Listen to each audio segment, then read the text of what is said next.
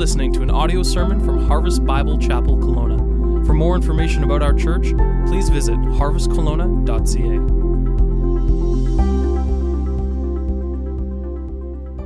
Turn in your Bibles to Luke 24. That is where that was read, and encourage you, if you don't have a Bible or would like one of our Bibles, there are some on the back table. That is our gift to you that you can take home with you, and you can use it and follow along on Sundays. Just always encourage people to bring their Bibles and to follow along as we go through God's Word Sunday after Sunday. And there on that Easter Sunday morning, talk about exciting for the followers of Christ. How exciting to have the stone rolled away and to have the angels come and say, He's not here, He's risen. And just imagine the shock of all of that. And for us today, Easter Sunday is a celebration. And oftentimes it has to do with family and friends and church family and good meals. And sometimes it's turkey and ham and just other kind of traditions that we have, including a Good Friday service like we were able to do outside this year. It was just a wonderful time to gather together, and Lord willing, we'll do it again next Good Friday, a year from now.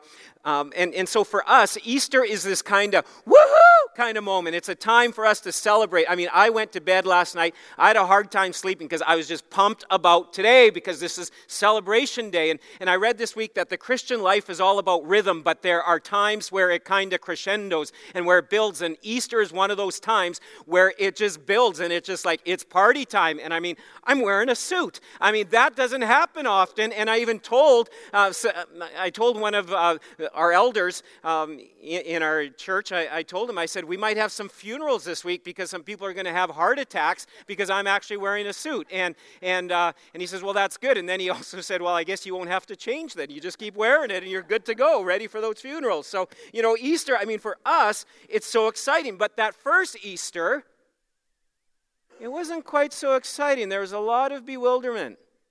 There's a lot going on that day.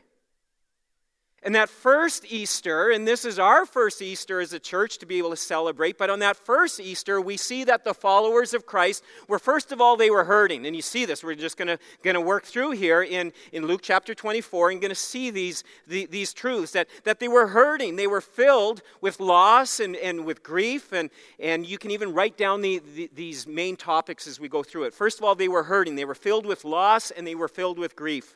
Their leader, their rabbi, their teacher, the one they had been following all these years, was dead, and it seemed all hope was gone. When the sun came up on that Sunday morning, the first day of the week, a group of ladies were heading off to the tomb. It always seems whenever there is a death, women have to be busy doing something, right? That's just kind of in their instinctive nature. It's like, I got to take over a casserole to someone. I've got to take over a meal. You want to express some kind of sympathy. You want to do something about it. And so these poor ladies, they saw Jesus on the cross. They saw his limp body come down from there. They saw him just quickly wrapped because the Sabbath was coming. They had to get him, and because of Sabbath regulations and rules, they just quickly dealt with the body, and they saw that he was put into a tomb, so they knew where he was, but they were like, he needs a proper burial. He needs the proper spices and perfumes and different things and be wrapped properly. And so they couldn't do it on the Sabbath, but they could go on the first day of the week. And so at early morning, they probably had not slept much since Friday night.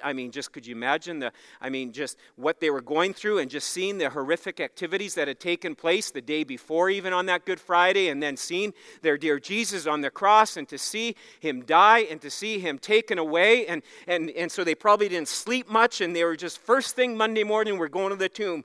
So they're heading to the tomb, they're hurting, they're filled with loss, they're filled with grief, and they're also a little bewildered. They're not really sure what's going on, just kind of confused by everything. And because they get there and the stone is rolled away and it's, oh no, what's going on? And they go in, they take a look and someone stole the body. Who stole the body? And it's kind of funny that they weren't even thinking. They didn't even have the realm of possibility that a resurrection had taken place. They assumed it was a robbery. And so they were rather concerned. And then these two angels, we see angels in white clothes, gleaming, radiating, it says, the glory of God. And these angels speak to them then. And in verse 5 it says, why do you seek the living among the dead? He's not here, but is risen. And they're basically saying to these women, why did you come to anoint a dead Jesus? Like, why why do you think he's dead? This is kind of crazy. And the angels actually, as you read this and read it in the literary form, they actually give a rebuke to the disciples. Like, what were you thinking, ladies? Come on. Like, how silly of you, for you to even come here. This doesn't, he's not here. He's alive.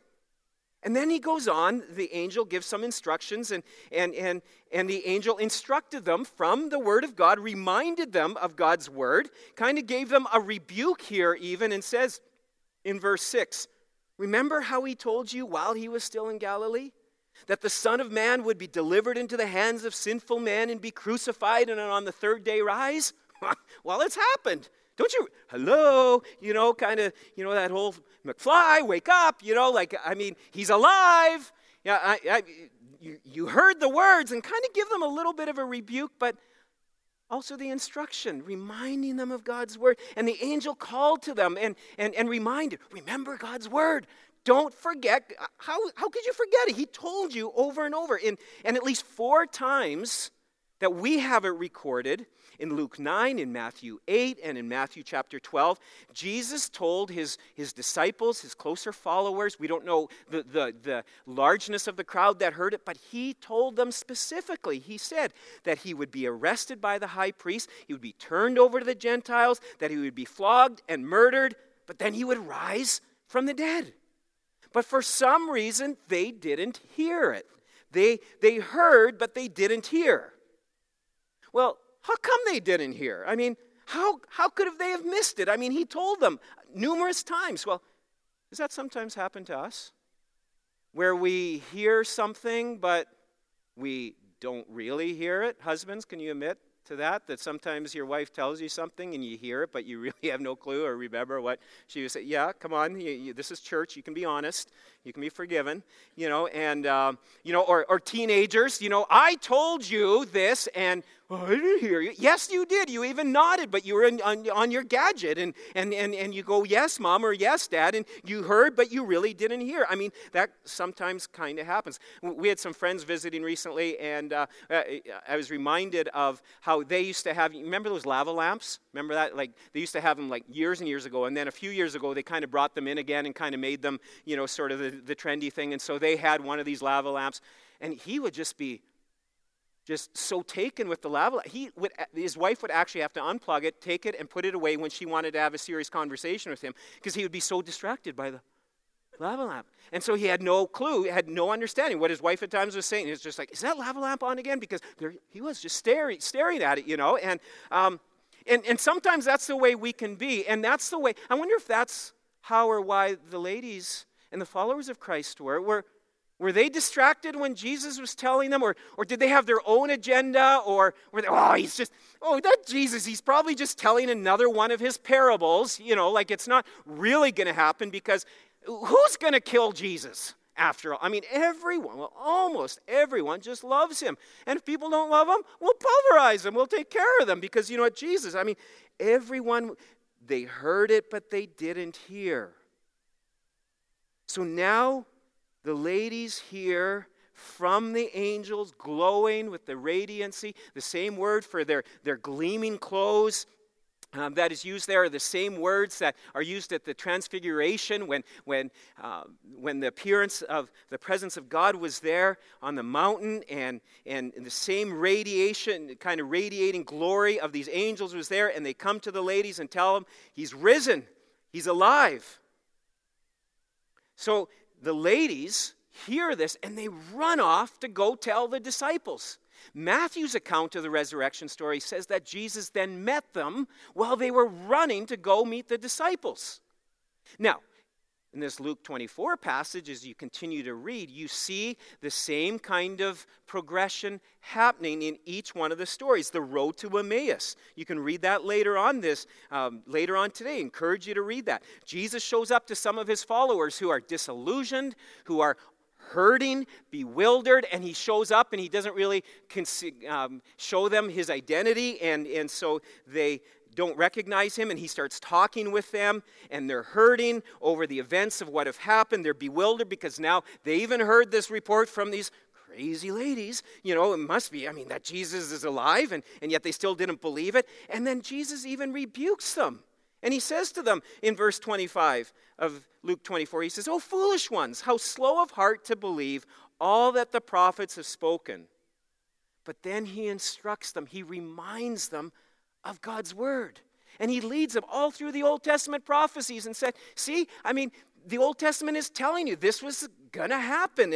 And why are you doubting? And so then these disciples, they believe. And I don't know how fast, if they had clocks back then, in maybe just the sundial kind of thing, it was probably already getting dark, so they wouldn't have been able to know exactly. But they hightailed it back to go find those disciples. And they were going to tell the disciples. And they went to the disciples and told them. The next story, as you continue to read, the disciples are hiding. Even they're hurting, they're bewildered because they're hearing the stories from the ladies and now these other disciples that Jesus is alive, and now Jesus shows up to them himself. And what does Jesus do to these hurting and bewildered disciples? He kind of rebukes them. He reminds them of the word, and he says to them, you guys, I told you that this would be happening. And he says, "Oh, foolish ones, slow of heart to believe all that the prophets have spoken." And what ends up happening to those disciples? They saw the resurrected Jesus, and Jesus reminded them once again, I told you this was going to happen. And what happens to those disciples? They are transformed. Later on, you see, a few weeks later, they're filled with the power of the Holy Spirit, and they turn from wimps to warriors, guys who are hiding behind locked doors. Peter, who's denying Christ, with a teenage girl comes up and accuses him, just, at the night that Jesus was betrayed. Peter's like, "Cry aloud, woman, I don't know that Jesus." He denies even knowing Jesus, and next thing you know, we see him in Acts chapter 2, he stands up and he preaches a sermon. There's no wimp left in him. He is a warrior for Christ because he saw the resurrection of Jesus. He saw the resurrected Jesus. That changed everything. And as a result, his life was transformed. Our world has been transformed by the power of the gospel because of the resurrection. Totally transformed. I wonder today, how many of us are here this Easter Sunday and you would say, you know what, I'm hurting. I'm hurting, I'm filled with some loss, I'm filled with grief, I'm bewildered by what's going on in my life, in my circumstances, in my mind, in my relationships. I'm struggling with fear, anxiety issues, depression. There's relationships that are just really messed up. My family's messed up. I'm struggling at work. Financial concerns, and any one of it. All these different things may describe what's going on in this room here in our lives. And folks, we need to be reminded or even rebuked by God's word. Just as the prophecies about Jesus all happened and had been prophesied hundreds of years before, all became a reality and culminated with the resurrection of Jesus Christ. Just to show the validity of all of it, we need to know that there is strength, there is power in the Word of God. That God can transform and change our lives. In 2 Timothy 3:16, we turn to God's word and we need to be rebuked and reminded of God's word that all scripture, it says, is breathed out by God and profitable for teaching, for reproof, for correction, and training in righteousness, so that we will be thoroughly equipped. You want to be equipped for life? You're hurting, you're bewildered, you want to be equipped for life? We need to be people of the word and to know God's word and to know that God's word is true and it is accurate and it will guide us and it will strengthen us. We need to be people of the word, and see, it can sometimes be dangerous when if you don't really study the word but turn to the word, and you can use it or misuse it in ways that aren't very good. You can fall into some bad teaching or some bad theology, or you can kind of get a little misled or off track. Some of you may have heard the story of the guy that was really struggling in life and just, kind of thought, well, you know what, I'm going to open my Bible, and he opens his Bible and he's like, hey, God, hit me with a verse. And he looks at the verse and he turns to Matthew 27 and it says, and Judas went out and hung himself. That's not a very good verse. So, turn another verse. Luke 10:27, go and do likewise. And then, okay, I've got to find another. John 13, whatever you must do quickly. And it's just like, okay, I guess that's what I'm supposed. I mean, that's not a wise or very smart way to study God's word. That just doesn't go well for you, and that's just kind of bad teaching. Or we can take verses of the Bible out of context to get them to say what we want them to say, or to justify our life. That can be very dangerous. You have to take God's word in context. That's part of the reason why, or the main reason why, when it comes to preaching here Sunday after Sunday, even right now we're going through the book of Philippians on how we are to think biblically, how we are to think the way that God calls it, how His Word calls us to think, because the world's going to tell us to think another way, and that leads to destruction. But when we take and follow God's Word, it's a whole new way of thinking and developing the mind of Christ more and more in us. And it's so dangerous because we can take the Word and use it in the wrong kind of way. For instance, and this is one of the more humorous ways that maybe people have justified some of their activities, but I've heard a biblical justification for smoking marijuana. Oh yeah, people have used this verse in Genesis 12. It's kind of funny.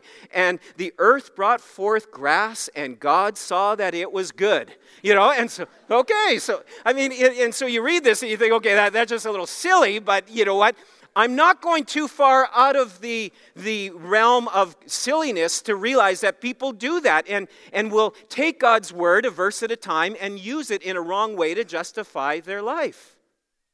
And that's why we need to take all of God's word. And the great thing that when you study God's word and you go through God's word, you see there's one theme. And it's all about God's redeeming grace. From the Old Testament through to the New Testament, it's about Jesus. You can find images and ways that Jesus is described in various ways through every book of the Bible. The Bible is fully trustworthy as our final and sufficient authority for all of life. The Bible isn't just a collection of themes. It's one theme. It's redeeming grace. It is Jesus. Jesus is the central figure in the entire Bible. The Old Testament presents Christ as the one who is to come. The New Testament presents Christ as the one who has come. In the Old Testament, Christ is spoken of through prophecies. In the New Testament, He is spoken of as historical record and historical fact. That's what I love about our Harvest Kids program that we have here at Harvest. They're going through a 3-year program called the Gospel Project that takes them through every book of the Bible, and on every book of the Bible, they find the gospel story. They see the imagery, the links that there are to Jesus Christ throughout every book of the Bible. Why? Because we need our children to understand and to know God's word is an anchor in a world that is going crazy all over the place, that He will lead us. His word is a light to our path and will be that guide for us. And you can go on our Facebook page, and I just put it on this morning so you could see it. There's a nice little video overview of the Gospel Project about what our kids, your grandkids, your neighbors' kids, whatever it might be, whoever you're going to invite here to be a part of our church, are going to get the gospel Sunday after Sunday through every book of the Bible. And we want our kids, we all need to be people of the word. The answers to life are found in God's word. God's word rebukes us, in other words, reminds us, corrects us in different things. Do we like to be corrected? No, we oftentimes don't. But do we need teaching? Yes, we do. God's word does that in our lives. And that's why we turn to God's word for strength and for help. That's why we're getting small groups rolling here as a church, because it's important for us to be able to study God's word together and to pray together and have people speak God's word into our life, that if we're getting out of line in some areas or kind of starting to do some things we maybe shouldn't be doing, some questionable kind of things that could lead to hurt or destruction or things we're at times not even aware of. We need brothers and sisters to walk with us, encourage us, sometimes rebuke us and correct us from the Word of God. Because life is hard. But God's Word has the answers. Just as it had for the people there on that Easter Sunday, God's Word has answers for us. Folks, God's word tells us and reminds us that life is going to be hard. Jesus said, in this world you will have trouble. You will have hardships. But He goes on to say, but take heart. He says, I've overcome it all. Take heart. Easter power from the resurrection is available for you in whatever it is that you're facing. And in fact, God's word tells us in 1 Corinthians 2:9, he says, no eye has seen, no ear has heard, no mind can imagine what God is preparing for those that love him. God is preparing an incredible eternity for his children. But it's life here on earth that will weigh us down with struggles and difficulties and issues that at times may overwhelm us. And that is why we need God's word to be that anchor in our soul. God's word reminds us here today on this Easter Sunday, on our first Easter Sunday as a church, that resurrection power is available when we believe in Jesus Christ. That's what God's word teaches. When we've surrendered our lives to him and we've repented and we are turning from our sins and we invite Jesus to come into our lives, it will change. He will change us. He will transform us. Our situations, our life conditions around us may not change right away or ever, some of them, but we can experience resurrection power in our lives to navigate through the storms and through the hurdles of life. And in John 16, as I told you before, God's word tells us that we will have troubles, but he says, you're going to overcome them. You're going to overcome them with my help, my power, my strength. How has he overcome? Easter is the big exclamation mark on all of that. That is where sin has been defeated, the grave has been defeated, and Christ reigns victorious today. And folks, you need to understand this, that resurrection power is available for you today, for the hurting, the bewilderment that you may be facing. Resurrection power is available for you and for your situation, whatever it is. There is no problem too great for God's power. And whether this is your first time in church or the first time in a long time, or if you're in church Sunday after Sunday, new life, new hope, new power, new strength is available each and every day for us. And we need that power each day. We try going on our own strength and our power, we're going to become run out, we're going to become weary, we're going to become burnt out, and we go on his power and strength. Jesus said, I am the resurrection and the life. When you believe in me, I come in, I live inside of you, my spirit comes in you, and resurrection life will bubble out of your life. Romans 8:11. I was talking about this message with my son yesterday, and late last night, before bed, he said, Dad, you got to look at this verse. And in Romans 8:11, and I mean, this just summarizes, this is the exclamation mark about what the resurrection is about. If the spirit of him who raised Jesus from the dead dwells in you, he who raised Christ from the dead will also give life to your mortal bodies through his Spirit who dwells in you. Isn't that incredible? You're hooked up to power, to his power, when you have the Spirit of God living in you. But we need to ask for that Spirit of God to come into our life to fill us anew and afresh every day. We need to be turning and repenting from our sins, because sin is a great hindrance to that. And perhaps you've invited Jesus Christ into your life, but you're not experiencing that resurrection power. It comes to you by simply asking him to fill you afresh and anew, repenting of those areas of sin, desiring to turn from them. Perhaps you're here today and you've accepted Christ and you need that infusion of power. You can pray that prayer in a few moments of just asking God to fill you anew and afresh. But maybe you've never invited Christ to come into your life. You can do that today too. I would encourage us all in the next few moments to take some time and bowing your head to encounter the resurrected Jesus. Let's bow together.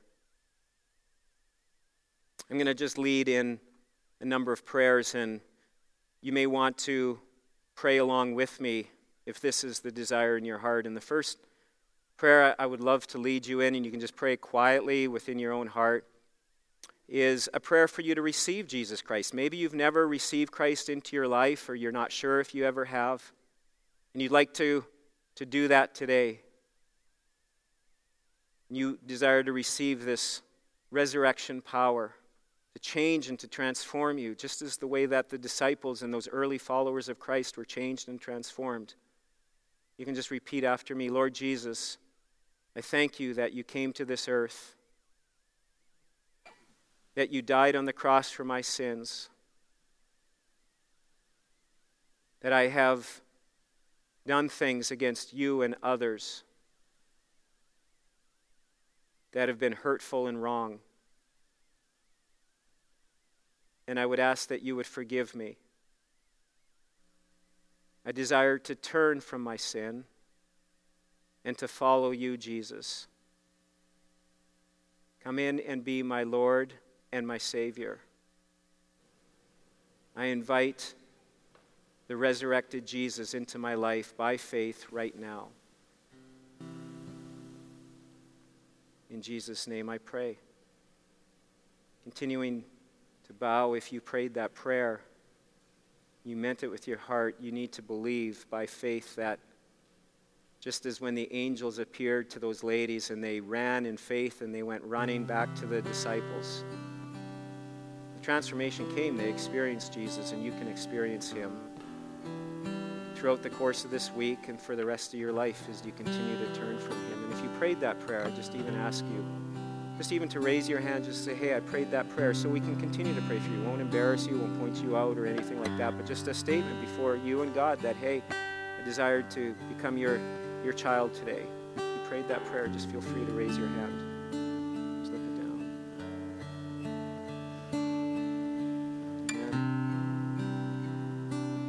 And perhaps you're here and you've prayed that prayer, but life really stinks for you. It's hard. It's a struggle. You're hurting today, even bewildered by world events and family events and things at work, and you're tired and you're weary and you desire a fresh touch from Jesus. I'm going to lead you in a prayer right now. Encourage you to pray along in your heart after me. Lord Jesus, I thank you that you rose again, that your victory is my victory, that you have given me the Word of God to lead me and guide me. You've given me the body of Christ, people, the church, to love and encourage, teach, and correct me. Jesus, I need you more and more in my life. Turn from areas of sin that I've justified or I've made comfortable in my life. I repent of that. I'm sorry. Sorry for the hurt I've caused you, Jesus. The hurt that I've caused others. Forgive me. Fill me anew with your Spirit, with your power today. That resurrection power wouldn't just be a nice thing that was talked about today, but a reality. Help me to live for you this week and for the rest of my life in resurrection power and not in my own strength and power. If you prayed that prayer today as a response to God in acknowledging that, I encourage you to raise your hand and just say, yeah, I prayed that prayer. I need resurrection power in my life today in a fresh way. Lord Jesus, you know, I've seen the hands, but better than that, you know the hearts. And I pray that, Lord, that each person here would know that you love them, you're crazy about them. You went to the cross, you sent your Son to the cross. All the wrath that we so deserve was poured out on him. And he defeated that, what we could never, ever come even close to defeating. And you rose victorious. And we can walk in that power. And may we be the most joyful and the most power-filled people in the power of the Holy Spirit on the face of this earth, because the living God, his power is available to us. And Lord, I pray for us as a church that we would love and care for one another and for our city and our community here. And we would see resurrection power change and transform our city.